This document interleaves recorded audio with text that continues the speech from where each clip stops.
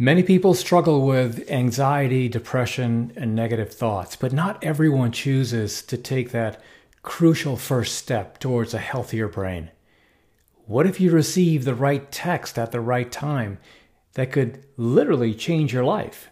Our brain is constantly rewiring itself based on what we see, read, hear, and even imagine.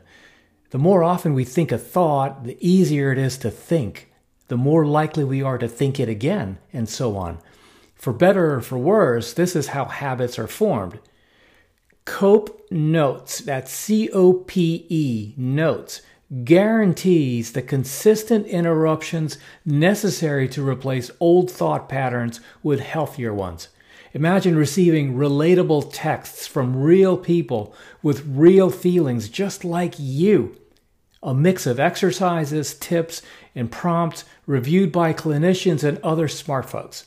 You can vent, complain, open up, speak freely, text them whenever, whatever. No two subscribers ever receive the same text at the same time. Unpredictably timed interruptions to negative thought patterns. That means you don't have a clue when these texts are going to come in. They just will.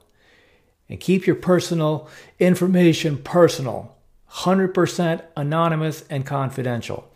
Visit copenotes.com and listeners of the Resilience Podcast get 10% off any Cope Notes subscription.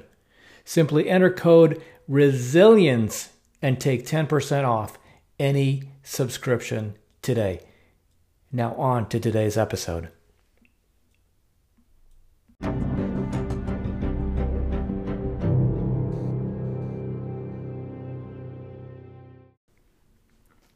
From the Resilience Podcast, episode 228, I'm Cecil Ledesma, recording live from Austin, Texas. It is so beautiful here. It's Tuesday, October 26th. 1.5%. That's it. 1.5%. That number is all that separates the DNA of a human being and a chimpanzee. Think about that. Which means, relatively speaking, 1.5% is the difference between a rocket ship and a pile of bananas. 1.5 extra minutes a day for an entire year is 547.5 minutes. And those minutes accumulated could end up being the difference between pass or fail, yes or no, average or great.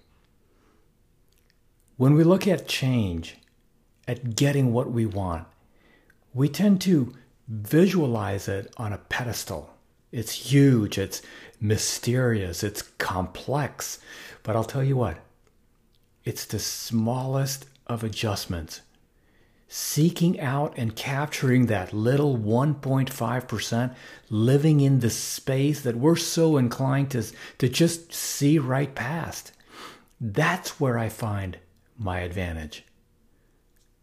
We are surrounded by a million little opportunities every day that we walk by, waking up a few minutes earlier, reading a few pages, doing an extra lap, or rep. Tiny things, little things. They won't give you what you want right away. But little by little, small advantages become big advantages. Consistent action becomes habits. And as Aristotle says, we are what we repeatedly do. To find the path to success, you have to back up one more step. It's the understanding behind the attitudes that are behind the actions. It's the philosophy. That's the missing ingredient. The secret ingredient. The first ingredient. Yes, you have to know the winning how-to actions, and you have to possess the winning attitudes. But what generates all that and keeps it all in place is your philosophy.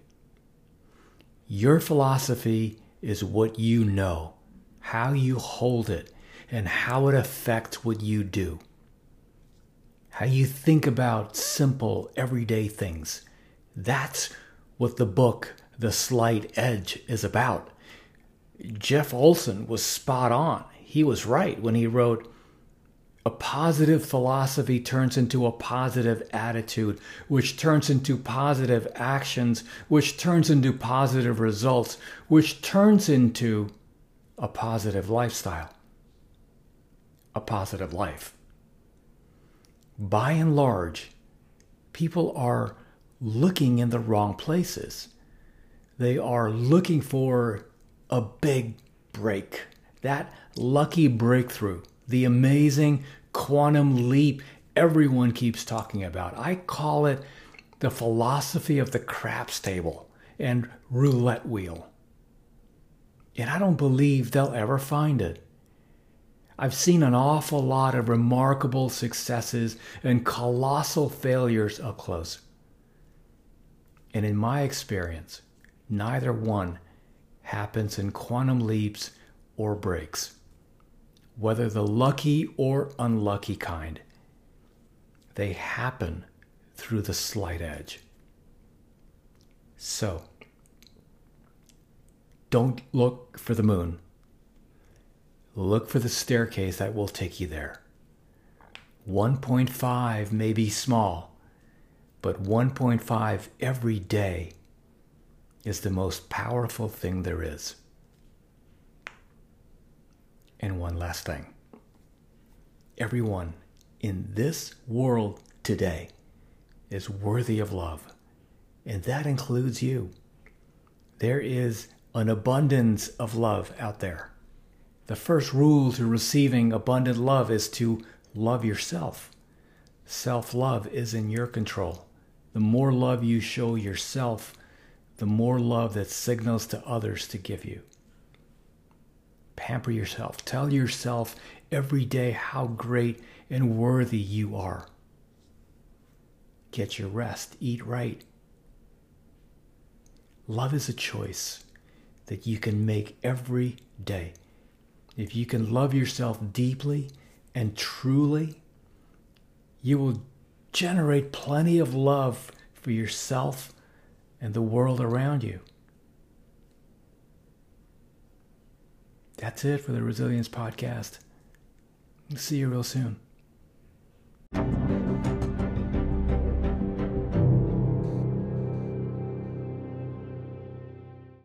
Hey, I'll see you next time, and thank you so much for tuning in. That about wraps it up. But before you jump off, two quick things, actually three. One, I've always wanted to author the conversation on resilience and mental health, because as a very proud Navy father, these topics affect me personally. And as you go about your day, be sensitive and be kind always, for everyone you meet is fighting a battle you probably know nothing about. Your life is a gift, and it's precious to me. And thank you so much for being a part of this community. And I'm not quite sure how you landed on this podcast. It doesn't matter to me. The fact that we're all in this together and that we can have a conversation is amazing. I feel very honored to be in your ears right now, and that you spend a portion of your morning, noon, or night with me. And whether this is the first podcast you've listened to or you've been a loyal listener, I just want to say thank you. And last, please, I would be honored if you checked out my website at cecilledesma.com. You can connect with me on LinkedIn. You can follow me on Twitter at Cecil Ledesma. Peace.